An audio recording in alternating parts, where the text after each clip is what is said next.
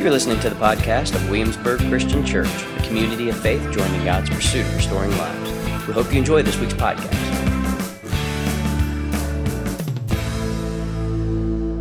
The nation of Judah has just received horrible news in this story, that a vast army of about 3 different nations is gathering to destroy them. And King Jehoshaphat has no idea how they're going to survive this attack. So he's frightened. And so he decides then that he would seek the Lord's help and proclaim a fast in all of Judah. So he calls the entire nation of Judah to a fast. And then he calls them into a gathering, and he stands up before them in all of the places that they come. He stands up before them, and he cries out to the Lord. And this is what he says, and it's not up here. He says, "Lord, the God of our ancestors, you alone are God in heaven." That's a word of praise. You rule all the kingdoms of the nations. You are so powerful that no one can oppose you. That's a rule of praise. That's a word of praise. You, our God, drove out the inhabitants of this land before your people Israel and gave this land to the descendants of your friend Abraham forever. So Jehoshaphat, as the king, calls the people of God to a place of fasting and to a place of prayer, and he turns it into a prayer of praise, and he praises God for who he is and what he has done. Think about the response. They're about to get walloped. And you would think a good king would start getting his soldiers ready. That a good king would start getting his soldiers practicing, shore up the lines, get all the generals in, lay out the plan. But not God's king. God's king doesn't fight that way. God's king doesn't rule that way. God's king calls God's people fasting and to prayer. And not just any prayer, not a begging prayer, but a prayer that starts off and is soaked in words of praise. And this is what he does. Now, pick up with me in the text, if you will, verse 13. All Judah was standing before the Lord. Read it with me. Even their little ones, wives and children. Just so we are clear that the kids are not excluded. I just want to be clear on that.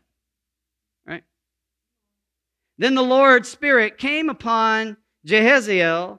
This is so funny how it always, I wish we talked like this. I am Fred, son of Fred, son of Fred, son of Fred. I'm the 4th, by the way. That's how it would sound. So it's so not cool. It just sounds like a broken record. All right. But Jehaziel, son of Zechariah, son of Benaiah, son of Jael, son of Mattaniah, a Levite of the line of Asaph. Asaph wrote some of the Psalms in the Bible. There's a reason, I think, why the writer wants us to know this is a brother that's connected to another brother who was connected to another brother who's connected to another brother who's connected to another brother who wrote some of the Bible. Like, that's kind of how this seems to work.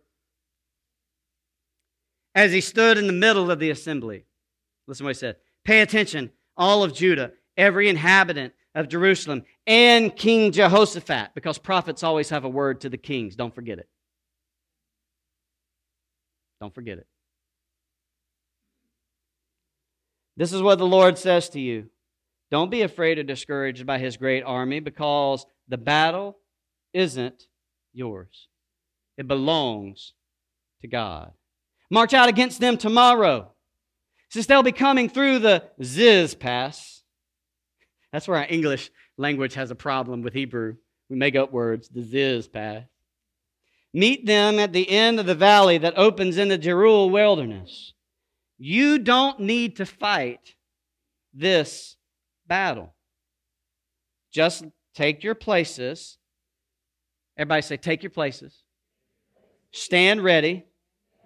And watch how the Lord who is with you will deliver you. Don't be afraid or discouraged. Say it with me. But go out tomorrow. Go out. And face them. The Lord will be with you. Now that's a pretty wacky plan if you're the king. Don't you think? I mean, let's be practical. Come on now. We got some practical, logical, common sense people. I hear it all the time, right? So let's be common sense, practical, logical people. That doesn't make any sense. Let's forget that we're reading a holy book and let's remember this is a real thing happening. This really happened. So the prophet stands up and says, It's not like the Lord himself showed up. It'd be a little more believable. But a prophet stands up and the people says to the king and to the people, the battle belongs to the Lord. Don't even go fight. Just stand up, take your place, go out there and face them, but just stand there. Stand there.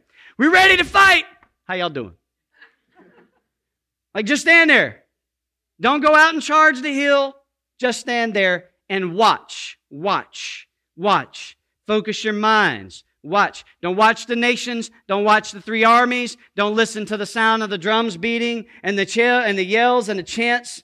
But watch. Watch for the Lord. Watch for the Lord. Everybody say, watch for the Lord. See, that's part of our problem. Sometimes we're too busy watching the enemy that we don't watch for the Lord. Too busy watching our circumstances, we don't watch for the Lord. So Jehoshaphat bowed down. Jehoshaphat bowed down with his face to the ground. Where was his face? I thought he was supposed to be watching for the Lord. Because this is humble submission. It's amazing how we get our notions of praise confused. That somehow this is more praise-oriented than this. Then Jehoshaphat bowed down with his face to the ground, and all Judah and the inhabitants fell before the Lord in worship. Levites from the lines of Kohath and Korah stood up to loudly praise the Lord. Say it with me. Praise the Lord, the God of Israel. So early the next morning, they went into the Tekoa wilderness. When they were about to go out, Jehoshaphat stood and said, "Listen to me, Judah and every inhabitant of Jerusalem. Trust the Lord your God and you will stand firm. Trust his prophets and succeed." Now this is different because most of the kings like to crucify, like to throw prophets in the dungeon. This happens to be one of those kings who listen to the prophets. After consulting with the people, Jehoshaphat appointed musicians to play for the Lord, praising his majestic holiness. They were to march out before the warriors, saying, "Give thanks to the Lord because his faithful love lasts forever." By the way, that's a psalm in the Bible. Oh, by the way, this is a congregationally read and congregationally prayed and congregationally sung song.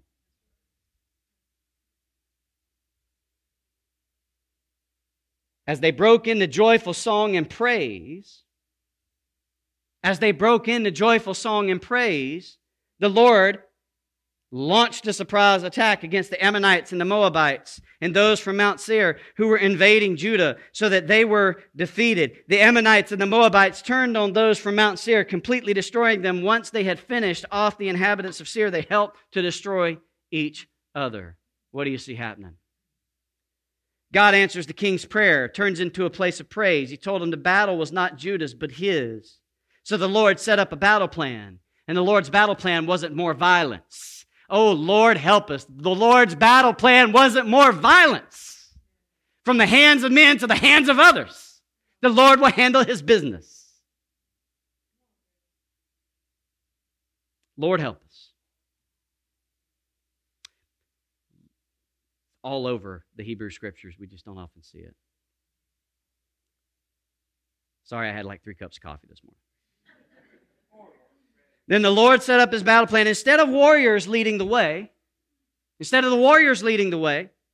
God instructs the king to place up a choir. John, there's your choir. A choir up front and march into battle singing praises to his name. I would have loved to have seen Jehoshaphat's look on his face when the prophets basically came to him and said, "Put up your swords and grab your hymn books." And march into battle singing praises to God. No arrows were to fly through the air, only praises to God were to fly through the air. And you know what's crazy about this text? We read it and we go, God doesn't work that way anymore. That's what we think, isn't it? Let's be honest. That's Old Testament. That's when God used to do miracles. As if God stopped. No, maybe the thing is this is when people used to take God seriously enough to do what he said do. Love his enemies and bless them and all that kind of stuff Jesus taught. This is when God's people were faithful. In a very marked lineage of story where they weren't always faithful. regardless of what the king felt inside. The king's actions demonstrated that he trusted God and obeyed the Lord, and before Judah even reached the battlefield, God had thrown the enemy army into such confusion. Sounds a little bit like the Gideon story, right? Threw them in such confusion that they turned on one another. The army of Judah never lifted a bow because all they did was lift praise. There is a power that comes from praise. Say it with me. There is a power that comes from praise. Come on, say it with me again. There is a power that comes from praise. I'm reminded of something C.S. Lewis said as I was kind of thinking through this. C.S. Lewis found himself writing about praise in his book on Revelation, Reflections on the Psalms. And there he begins to kind of ask some questions that I used to ask and that I find myself asking from time to time. Why worship a God who needs nothing? I mean, how do you do that? And if God is sovereign and self-sufficient, why does he desire our worship and praise of him? C.S. Lewis said this. He said, the most obvious fact about praise, or whether of God or anything, strangely escaped me. I thought of it in terms of compliment, approval, or giving of honor. That's how we often think of praise, as compliment, approval, or giving of honor. I had never noticed that all enjoyment spontaneously overflows into praise, unless shyness or the fear of boring others is deliberately brought into check.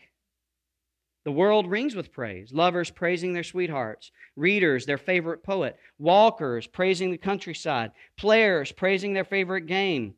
Praise of weather, wines, dishes, actors, motors, horses, colleges, countries, historical personages, children, flowers, mountains, rare stamps, rare beetles, even sometimes politicians are scholars, except where intolerably adverse circumstances and a fear of praise almost seems to be inner health made audible.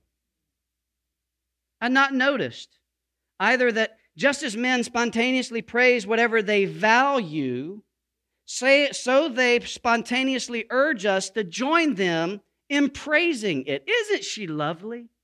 Wasn't it glorious? Don't you think that magnificent? The psalmist, in telling everyone to praise God, are doing what all men do when they speak of what they care about. What we delight to do, what indeed we can't help doing about everything else we value. I think, he says, we delight to praise what we enjoy because the praise not merely expresses but completes the enjoyment.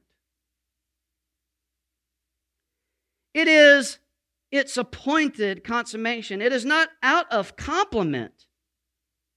Listen, as I agree with this, it is not out of compliment that lovers keep on telling one another how beautiful they are. The delight is incomplete till it is expressed. I mean, why do we say I love you more than once to people we love? It's not like they forgot. Because that feeling of expression is not complete until something is expressed. If it were possible for a created soul fully to appreciate, that is, to love and delight in, the worthiest object of all, and simultaneously at every moment to give this delight perfect expression, then the soul would be in supreme beatitude. Fully to enjoy is to glorify, and commanding us to glorify Him, God is inviting us to enjoy Him. And that's where I want to start before I get into my stereotypical, I have 8 points for us to make notes on today. God is inviting us to enjoy Him, and when we come into a place of enjoying God, we cannot help but praise God.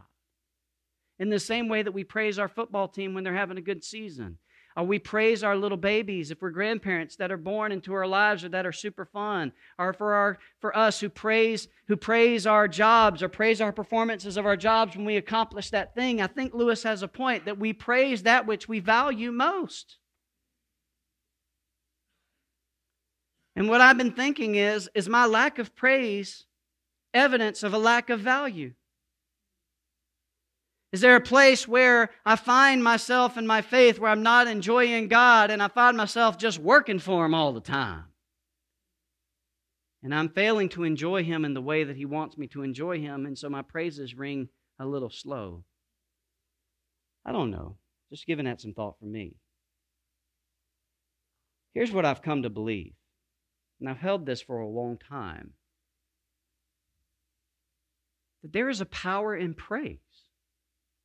And when you read the Scripture over and over again, time and time again, the story of Jehoshaphat and those, it's not just some anecdotal story. It's not just a once-in-a-time thing. It's not a one-off in Scripture. That there's a power of praise because of what praise does to the mind. When we start to praise God, we turn our attention away from the thing and toward the God who can do something about the thing. And that does something inside of me. And I find that changes who I am. And so I want to go there. I want to give you 8 things. If you're in your YouVersion app, you can make notes. If you want to just make notes anyway. There are 8 things that I think the power of praise can do. Number 1, praise gets our minds off ourselves and turns our attention to God. That's why some of the songs that we sing can't be all about me, Jesus is my boyfriend, me songs. There need to be some songs that say you songs. And there doesn't need to be me, I songs. There needs to be we, us songs. There needs to be songs that turn our minds off of ourselves and turns our attention on to God. There need to be moments of prayer when we're in community where we turn our minds off of ourselves and turn our attention back to God. In our selfie-focused society of stress, we need to remember what life's all about. For some, we need to remember that it's not all about me. For others, we need to remember that our lives aren't defined by our worst actions. Don't lose me here. Come on, stay with me. And for some, according to this study, we need to remember that our lives aren't to be placed in the grip of other hopes and promises. Praise can turn our mind and attention back to God. That's why Psalm 150 says this. Let's say it together. We're going to read these together. Read them. Come on. Praise the Lord. Hold on, stop. There's an exclamation point at the end of that song. So say it. Praise the Lord. Praise God in His sanctuary. Praise God in His fortress, the sky. Praise God in His mighty acts. Praise God as suits His incredible greatness. Praise God with the blast of the ram's horn. Praise God with the lute and the lyre. Praise God with drum and dance. Praise God with strings and pipe. Praise God with loud cymbals. Praise God with clashing cymbals. Let every living thing praise the Lord. Praise the Lord. Turn the music down.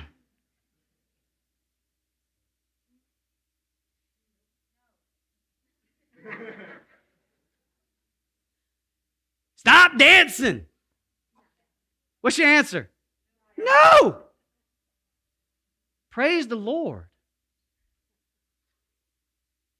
The psalmist didn't write a just kidding at the end of this.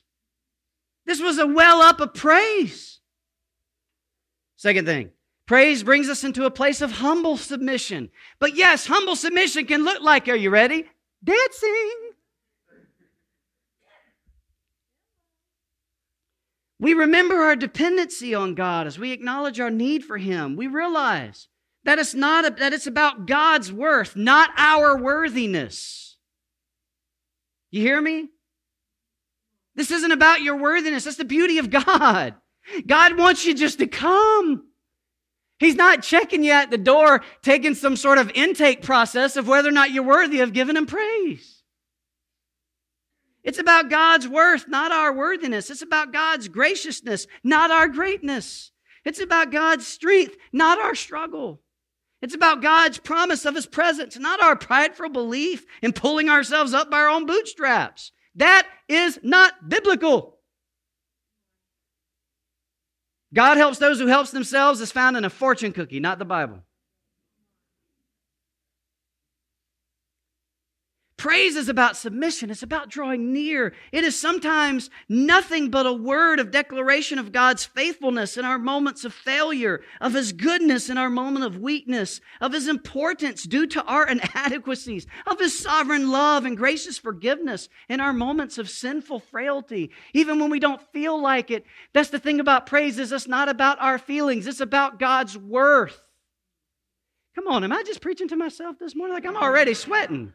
I wore a t-shirt because I thought I'd be sweating this one. I put on extra deodorant for y'all. Like it's about God's worth, not our worthiness. This isn't about my feelings. It's about God's goodness. That is why the psalmist said, let us come into His presence with thanksgiving. Let us make a joyful noise to Him with songs of praise. For the Lord is a great God and a great King above all gods. Psalm 35:18, I will give you thanks in the great congregation. I will praise you among much people. See, the other thing about praise, and maybe this is part of our problem in a stressed out, angry culture. Praise leaves no room for complaining and negativity. And some of us just love that. Some of us come and complain about the praise. I complain about the praise sometimes. Raise your hand, you ever complained about the praise? Raise your hand if you ever lied in church. We complain about not just the music, but about the liturgy, or about the this, or about the that, or about the AC, or the lack thereof, or about whatever. We pray, we come in, and the thing about praise isn't interested in the complaining and the negativity. Praise leaves no room for complaining and negativity. It makes room for hope. Sometimes even with our prayers, we can tend to complain about our problems. You know what I'm saying? Sometimes in our prayers, we can complain about our problems. And God knows our hearts and cares about all that concerns us. But through praise, we focus on Him. No longer allowing too much attention to be centered around our struggles. We're reminded of what He's already done in our lives. We're reminded that He knows what concerns us. And He's capable of taking care of what burdens us. Because too many times we can start filling out where God has been missing in our own lives and forget that God has been there all along.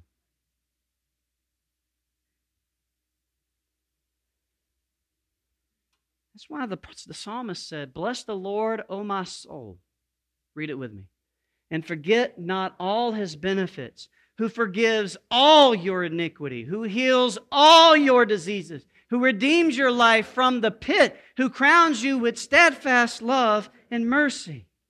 Because when we enter into this place of praise, what we end up doing is we end up making room for God's blessings over our lives. You see how it flows? Let me start over. Praise gets our minds off ourselves and turns our attention on to God, which leads us into humble submission, which makes no room for complaining and negativity, which makes room for His blessings. Because we can see the blessing when it shows up, rather than pass by it because it wasn't the blessing we asked for. It was the blessing God gave that was a blessing nonetheless. The thing is, there's a lot of times where God has not answered my prayers the way I need Him and want Him to answer it. I can tell you that. Raise your hand if you ever had that before. But yet here we all sit. Life isn't judged in a Kodak moment. And neither should God be. Thank God He doesn't do that to us. He will not hold back His goodness. And praise opens the gateway of blessing as we come into His presence of our King. Like we said earlier, God desires our greatest good. And what greater good is there in the universe than God giving Himself? Like if God really is the greatest good, then what gift can God give that's better than Him? Think about that. If we really think He's good, then what better gift is there to give than His presence? And He's made a promise about that presence, hasn't He? I will never leave you or forsake you. Jesus cried out, my God, why have you forsaken me?" So we would never have to. This isn't about feeling His presence. It's about knowing it. And praise turns us into knowing, into feeling again. Praise has this way of opening us up to the blessings of God where He pours out the blessings. Psalm 101, read it with me and read it because it has exclamation points. "Shout triumphantly to the Lord, all the earth. Serve the Lord with celebration. Come before Him with shouts of joy. Know that the Lord is God. He made us. We belong to Him. We are His people, the sheep of His own pasture. Enter His gates with thanks. Enter His courtyards with praise. Thank Him. Bless His name, because the Lord is good. His loyal love lasts forever. His faithfulness lasts generation after generation." And when we find this out, we find out that praise renews our minds and refreshes our souls in an awareness of His presence. We're strengthened by the awareness of the God who is present. He's always present. It's us who are not always present. And praise places us into a place of presence with God. But if we're too busy critiquing the song, if we're too busy critiquing the liturgy, do it after and do it before, but not during. I love our praise team. I've told you a million times, I don't like some of the songs we do. It's not about my preferences. It's about the presence of God. And I can sit and bemoan all these things of what happens in moments of praise and complain about how the sermon didn't feed me, probably because we forgot our forks.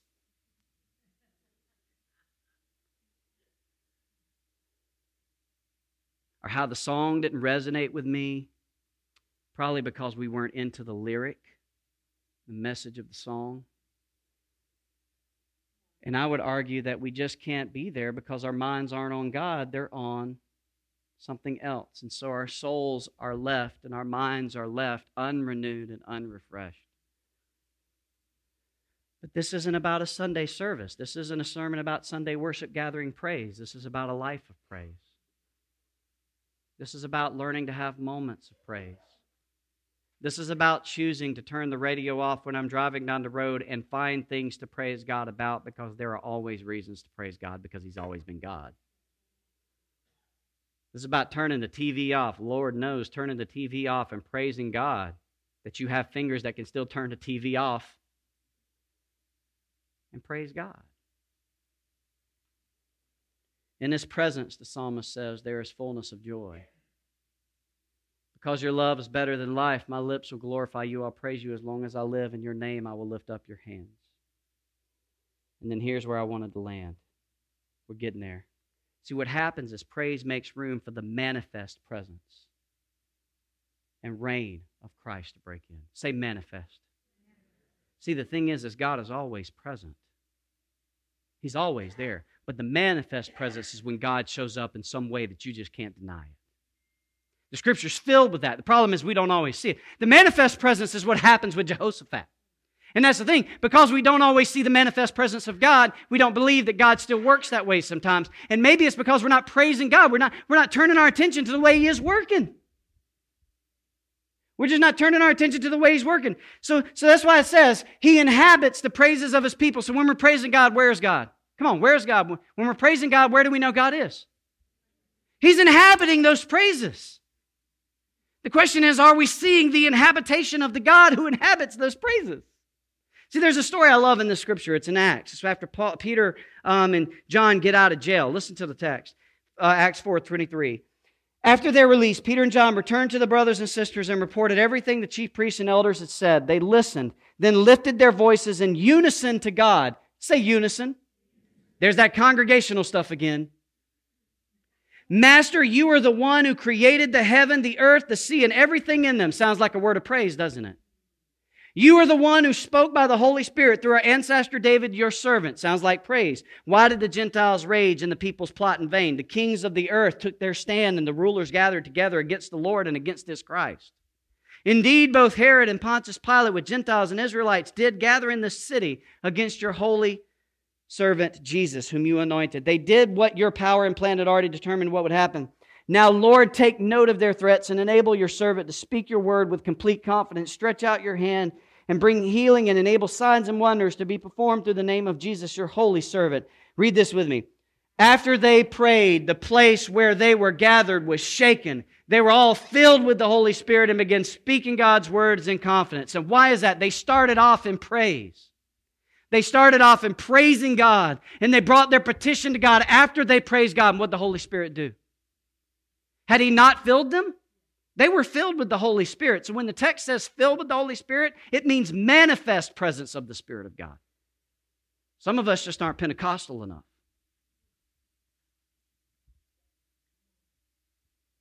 Some of us don't believe this still happens. And it's affecting our praise.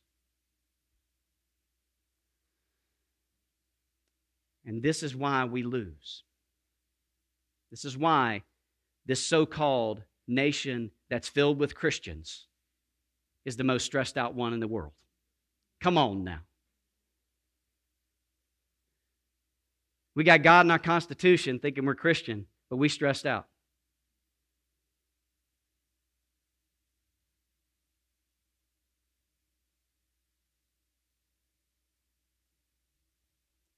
Praise pushes back the enemy, pushes back the darkness, and liberates us into the reality of God's victorious reign. That's what praise does. You praise God in the middle of the storm. You praise God in the middle of the place. My elders were here who, Danny and Ray are gone. Paul's out of town. But Dave and Garrett, all you know, when we've entered into places of spiritual warfare, what have we done? We have prayed prayers of praise. Have we not, Dave? We would pray prayers of praise. We would praise into that darkness. Because we know that praise pushes back against the darkness. What did it do to the enemy in the story we read? It killed the enemy. It defeated the enemy. What did it do in the church of Acts? Did it change their situation? No, it gave them strength and confidence to live through their situation. Because praise liberates. Praise pushes back. That is why it says, as they broke in the joyful song of praise, the Lord launched a surprising attack against them. The Lord is at work. When we praise God, He moves.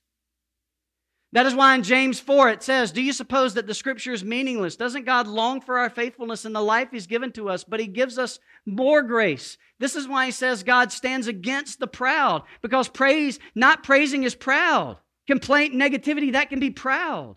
God stands against that. But God favors the humble. Yes, God favors some over others. For those of us who've read wrongly that God shows no favoritism. In other words, God enters into a humble heart because a humble heart's willing. God enters into places of praise because it's willing. Young, come on up. That He praises. And when we praise, that's humility, submission. Therefore, submit to God. Read this with me. Resist the devil, and he will run away from you. Come near to God, and He will come near to you. When we praise God, we're coming near to God. God comes near to us. The manifest presence of God can happen. The devil can't live where God lives. So if you got problems, how about you praise God in the midst of the problems? Just try it. Just try it for a week. I know what problems are. They stink. They're heavy, especially the hard ones that traumatize the mind and the heart. But if you got them, try it. Just try it. Just walk in there praising God. Sound like one of those people. You know what I'm talking about when I say those people. Sound like one of those people. Now leave the hashtag too blessed to be stressed thing gone. Like leave that. Don't be doing like none of that. No hashtag blessed. Just enter into that thing with praise and see what happens. I praise you, God, because I know that you are the King of Kings and Lord of Lords. I praise you, God, because I know that you have liberated me from the reign of sin and death. I praise you, God, because I know that I am not the sum total of my last decisions. I praise you, God, because the nation in which I live will be a footnote in the pages of history one day, and the nation in which I am a citizen will always remain. I praise you, God, because you are good and I am fearfully and wonderfully made. I praise you, God, because you provide everything for me just as much as the birds don't go grocery shopping and the flowers don't go shopping for clothes. You will provide for me what I need. I praise you, God, because you are my God. Amen. Enter into that. Praise paves the way for God's power to be displayed where miracles are possible. And that is where we are. Enter into that with praise. Believe that God is present. And then let God be God. Paul and Silas were praying, singing hymns to God. The prisoners were listening. And an earthquake happened. And their chains were broken. Because when we raise a hallelujah to God, in the face of our enemies, the enemy cannot remain. So here's my thing. Today is August 4th. Today is a different day for Fred Ligon. I am going to commit to the best of my ability to move beyond my whining and my complaining and my blues in the life of the mind as to what God's not doing in my life or the world in which I live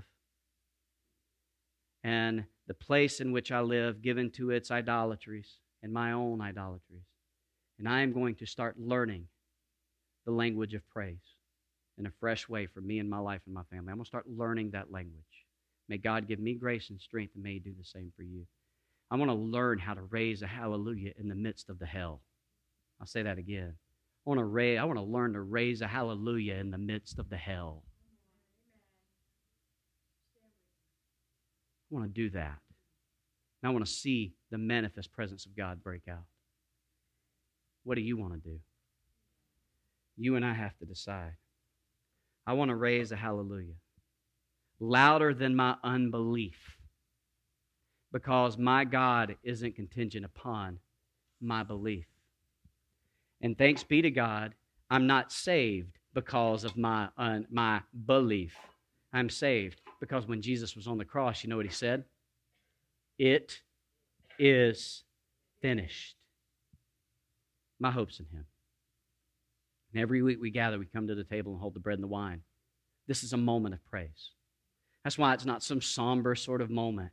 That's why it was always called the Eucharist, thanksgiving, celebration, humble, gracious receiving of what God has done in the body and the blood of Jesus Christ.